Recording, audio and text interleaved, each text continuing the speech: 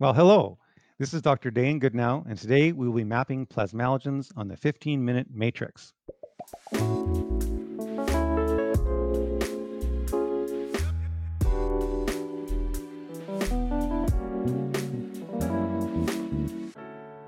Welcome to the 15-Minute Matrix. I'm Andrea Nakayama, functional medicine nutritionist and your host. This is the podcast that brings you bite-sized insights and lessons on the clinical relevance of the functional nutrition matrix, the most important tool in functional medicine and functional nutrition. The matrix is so important not only because it invites us to stop and assess, but also because it reminds us of three very important factors in our care, recommendations, and outcomes. Everything is connected, we are all unique, and all things matter. Be sure to head over to this episode's show notes at 15minutematrix.com if you'd like to see today's topic mapped on a downloadable matrix to remind you of these critical aspects of care. Today on the 15-Minute Matrix, I'll be speaking with Dr. Dane Goodnow. Dr. Goodnow is an expert on the biochemical mechanisms of aging and disease. In 1999, he invented a technology platform that could simultaneously measure thousands of biochemicals in the blood. Tens of thousands of human samples have been analyzed from healthy and diseased persons of all ages. The biochemical data collected has enabled Dr. Goodnow to identify specific biochemical system failures that occur with aging and prior to the occurrence of disease.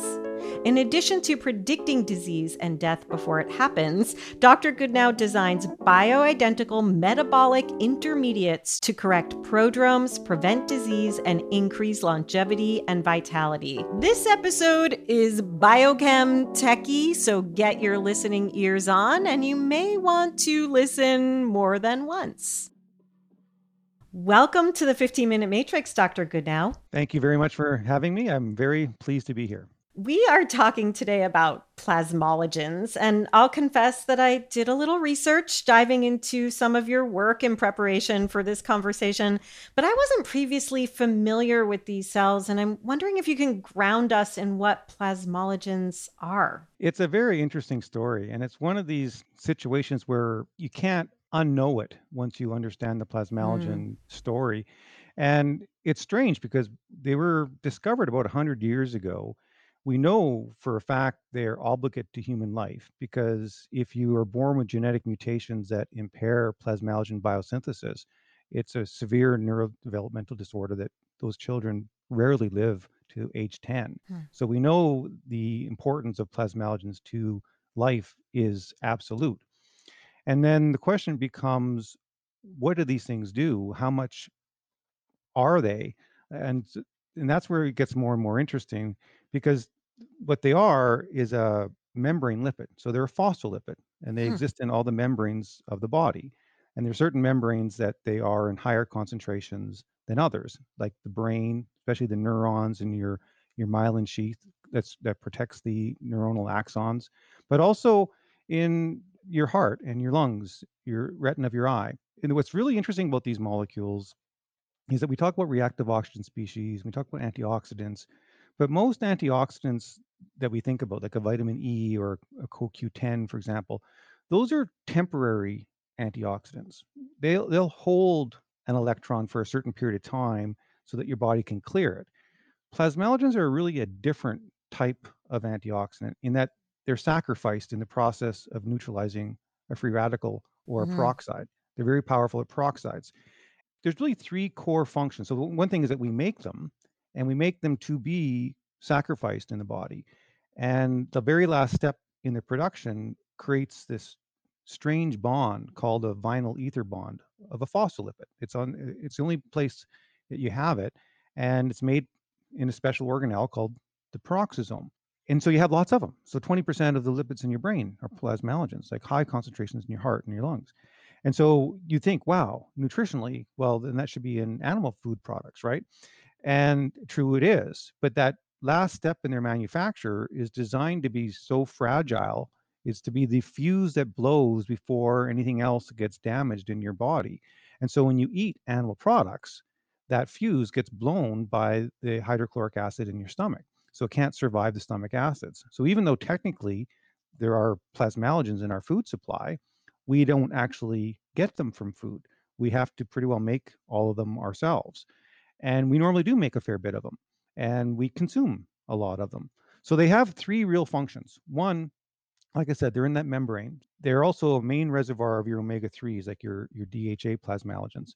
And so, one, in the membranes, they act as modifiers in that they control the fluidity, for instance.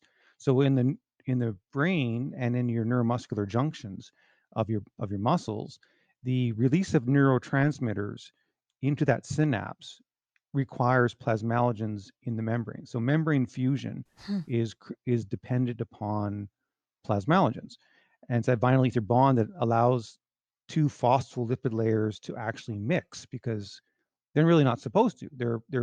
These polar head groups are supposed to oppose each other, but somehow or other they have to fuse. And we do a lot of them, right? Your brain neurons fire at 10 to 100 times per second. And so that's how much explosion is going on every second of your life. And that's these membranes bursting and reforming. And that requires high levels of these plasmalogens. So that's one part. Then the other part is in the membranes, not just in the neurotransmitter release part, but say in your macrophages of for cardiovascular disease and your cholesterol transport.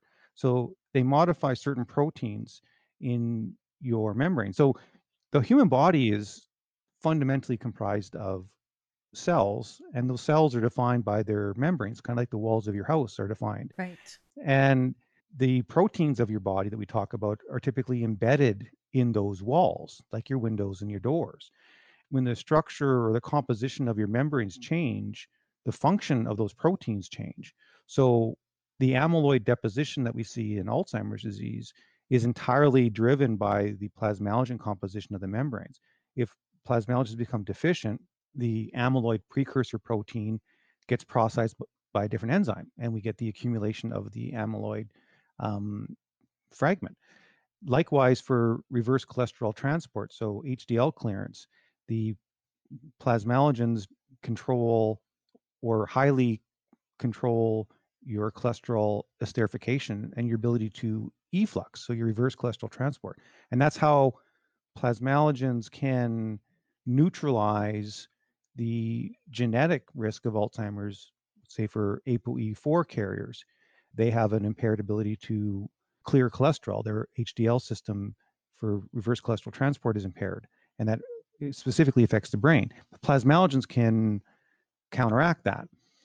And then the third one, which is probably what consumes most of it, is its antioxidant capability. Mm-hmm. And all of our cells die by the same mechanism. There's 1,000 ways to get to that mechanism, but fundamentally, every cell of the body is returning sunlight energy to the universe. So plants take carbon dioxide and water and they make glucose and molecular oxygen. And we do the opposite. We take a hydrocarbon, just like your car engine, and we convert that hydrocarbon into carbon dioxide and water, which we breathe out. And that's a highly energetically demanding process. So your body is actually on fire, and it does it through um, basically high energy electrons. And so people talk about NADH and FAD, the mitochondrial system. So that system is highly energetically charged, and your body controls it quite dramatically. And when a cell starts getting weakened, whether it's mitochondrial failure or other things, Mm-hmm. it builds up this electron charge on the inside, and it's got to get rid of it, and it spits it out through the NAD oxidase.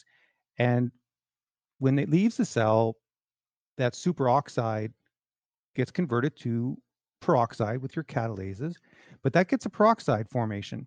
And what peroxides do is they bind to your lipids on the outer side of your membranes. When the outside of the membrane gets oxidized a little bit, that is the signal for your microglia and your immune response. That's what tells your immune system, hey, here's a cell that's near death, and your immune system is attracted to that, and it comes and it delivers the final death blow to clean up weaken cells.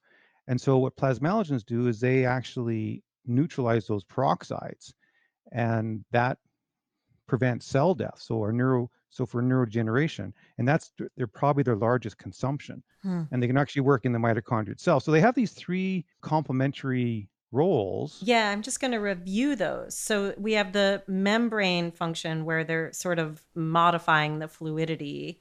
They Yeah. also are modifying proteins in the cell structure, and then they're serving as antioxidants. I know that's simplified, but do I have that correct? Yeah, and depending upon, and this is where the nutrition comes in, depending upon the type of fatty acid that's on the plasmalogen, you get dramatically different membranes. So Hmm. the olive oil version of plasmalogens that have the omega-9 on them, they're what make up the insulating sheath of your membrane of your axons, both in the brain with the oligodendrocytes, but also in the periphery with your Schwann cells.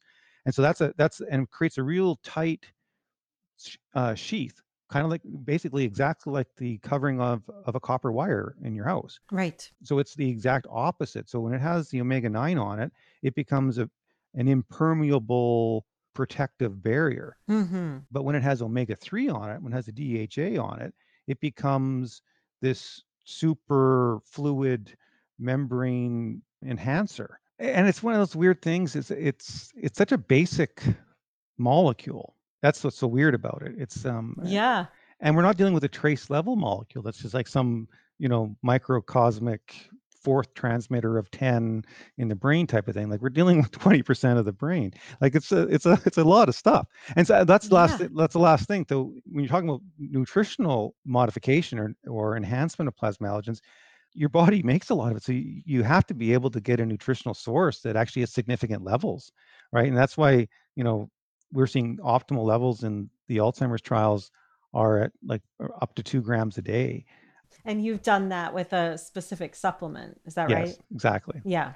Amazing. And so, yeah, so that's the other thing. So it's not like you can't just take a couple milligrams. Right. Obviously, it's, every little bit helps, but there Not is for the therapeutic reversal versus prevention. correct. Like you can't take a thimble of gas and put it in your gas tank. Right. So, Dr. Goodnow, I'm a little confused because I heard you say earlier that we can't get the plasmalogens from food. And I've also heard you talk about how we sort of have a bank account of them, but we can replete them, we can't replete them. This is where I'm confused. Can you talk us into that a little bit, and maybe we can then move into what do we do to replete or really fortify our bank accounts with plasmalogens? Sure, that's a great question. So yeah, so when I first discovered this association of plasmalogens, first with the Alzheimer's and neurodegeneration, and then their association with other diseases, cancer, cardiovascular disease.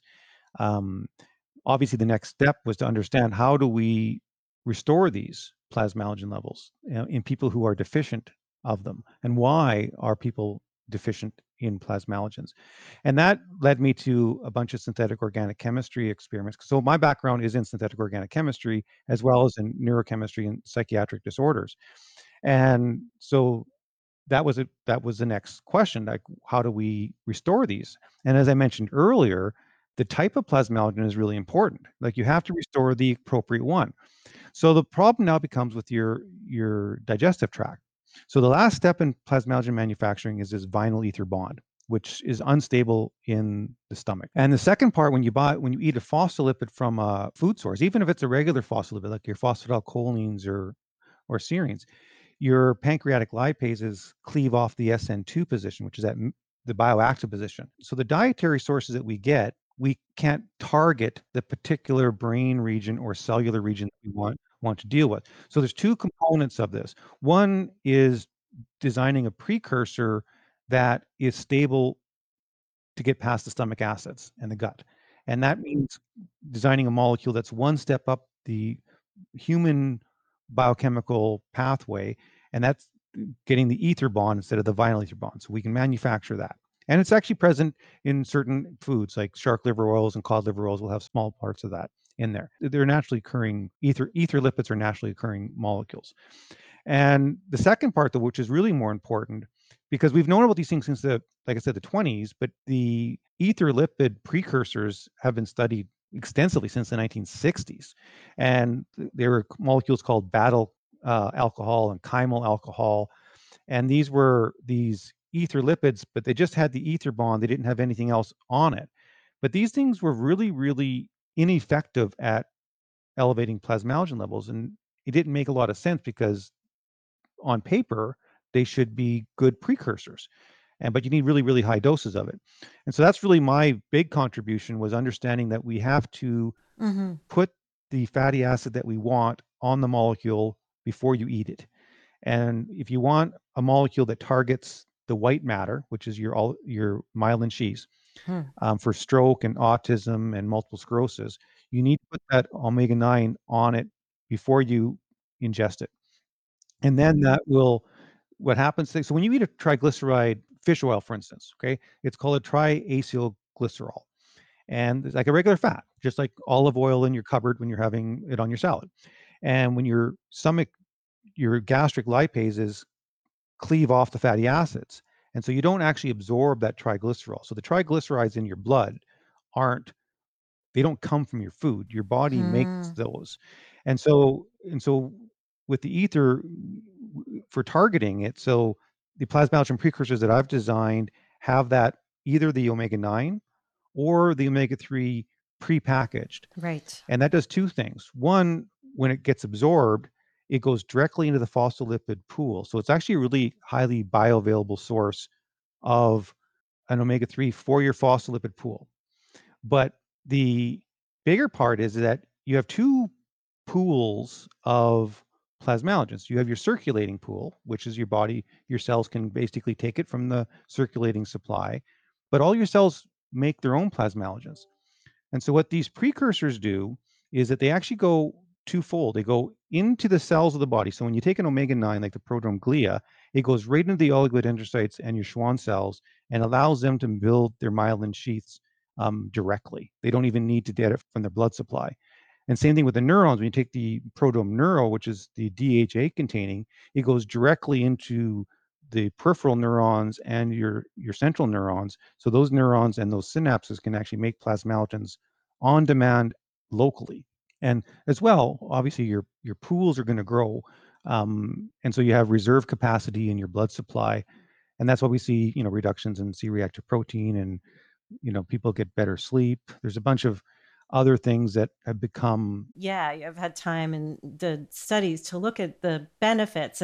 Could you take us around the matrix quickly and just tell us about some of those benefits? Clearly, in with Alzheimer's and dementia and Parkinson's, but you said sleep. I mean, things like what about neurotransmitter function? And I'm sure it's an anti-inflammatory because of the oxidative stress reduction.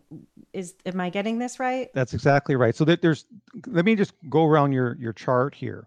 So Yeah. on the inflammation, okay, people, we have a medicine, and not to fault all medicine, but we have a backwards view of looking at things. And Yes. we try to, like, so when you see they see inflammation, they say, let's suppress the immune system to lower the inflammation. But they're missing the point is, why are those cells being activated? What's causing those Yes. cells what's causing the microglia to be inflamed? Okay. And what Mm-hmm. causes that inflammation is the mitochondrial failure within the cells, and then the peroxidation of the outer membranes. It drives your endothelial dysfunction. It drives the stroke, white matter loss in the brain after a stroke, or even in MS. In autism, it drives the white matter lack of connectivity between the hemispheres. So autistic children will have the connectivity is impaired, and then they'll have a paradoxal increase in activity in the frontal temporal lobe sometimes. So you can have these imbalances. So in the inflammation perspective, what plasmalogens do is they reduce inflammation from the opposite direction. They reduce the trigger for the immune cells. Okay. Mm-hmm. And that's why we reduce inflammation quite dramatically. So that's on the inflammation side. So neurotransmitters. So in the human brain, we talk about just like 100 different neurotransmitters. But Right. the big ones, the two big ones are the GABA system, which is your negative feedback system, and there's your glutamate system, which is your active system. And I tell people we think that we force things to happen, but the body doesn't work that way. The body works like a preloaded spring. Hmm. And okay, it's because otherwise you have no fine motor skills. So when you want to move your fingers, you're not actually moving your finger, you're releasing the movement that your finger already wants to go. So your fingers already want to move and you're holding them back from moving. And that's that negative feedback that allows us to get all the fine motor skills and fine thinking that we have. So the GABA system is the control. And that's also what we use for sleep, Hmm. right? So when people take the drugs like the benzodiazepines and like these are these enhance that GABA function. So plasmalogens, obviously, when we look at aging and degeneration, cognitive impairment is one of the first physiological symptoms that we see. But that's just the canary in the coal mine. Um, Plasmalogens are involved in the neurotransmitter release of all of your neurons, whether it's a dopaminergic neuron or whether it's a serotonergic neuron. So if people are having, like, we're seeing reductions in anxiety, if that's something that's bothering people, or I see reductions in, improved sleep formation. And so there's pleiotropic effects going on because we're improving overall neurological function and we're restoring the brain's balance because the brain will find its own balance and we all have our own equilibrium, if you will. So, in terms of neurological function and neurotransmitter release, we're basically reducing the artificial impairments, is what we're doing. Yeah, it's pretty amazing. I'm thinking we'll definitely lead to in the show notes. I encourage Yeah. everybody to go over there and get your paper and learn more about the testing you do and the solutions you've brought into play. If there were one more thing, Dr. Goodnow, that you just wish clinicians of all sorts knew about the importance of the plasmalogens, is there one thing? Yeah. What would that be? It'd be sarcopenia. So your peripheral muscle, the neuromuscular junction is a cholinergic neuron. It's the exact same physiological process, just a bigger neuron, and instead of the neuron interacting with another neuron, it's interacting with the muscle. Athletic performance, improved mobility in the elderly.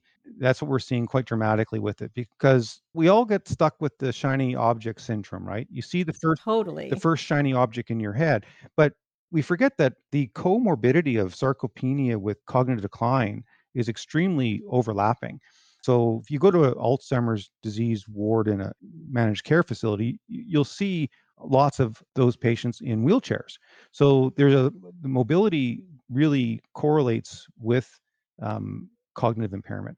And so we're seeing, so in the peripheral system, and I can say for my own personal self, being kind of a weekend athlete, the plasmalogens definitely improve my athletic performance, just and recovery. Like the muscle pain is gone, visual. Like I don't get eye strain ever anymore. Like I'm on a computer all day long, and I used to come home with a fuzzy head. I just don't get eye strain anymore, and I don't need glasses now for anything. My short-term vision has all come back. I still need glasses to drive, but definitely visual stress was a for me personally, that was probably the biggest thing that I experienced. Well, I'm so excited to introduce people to your work and to this interesting research that seems to have so many, it makes sense in the ways you're explaining it, has so many benefits. Thank you so much for sharing your work and your research with us today. You're very, very welcome. And thank you so much for your interest as well.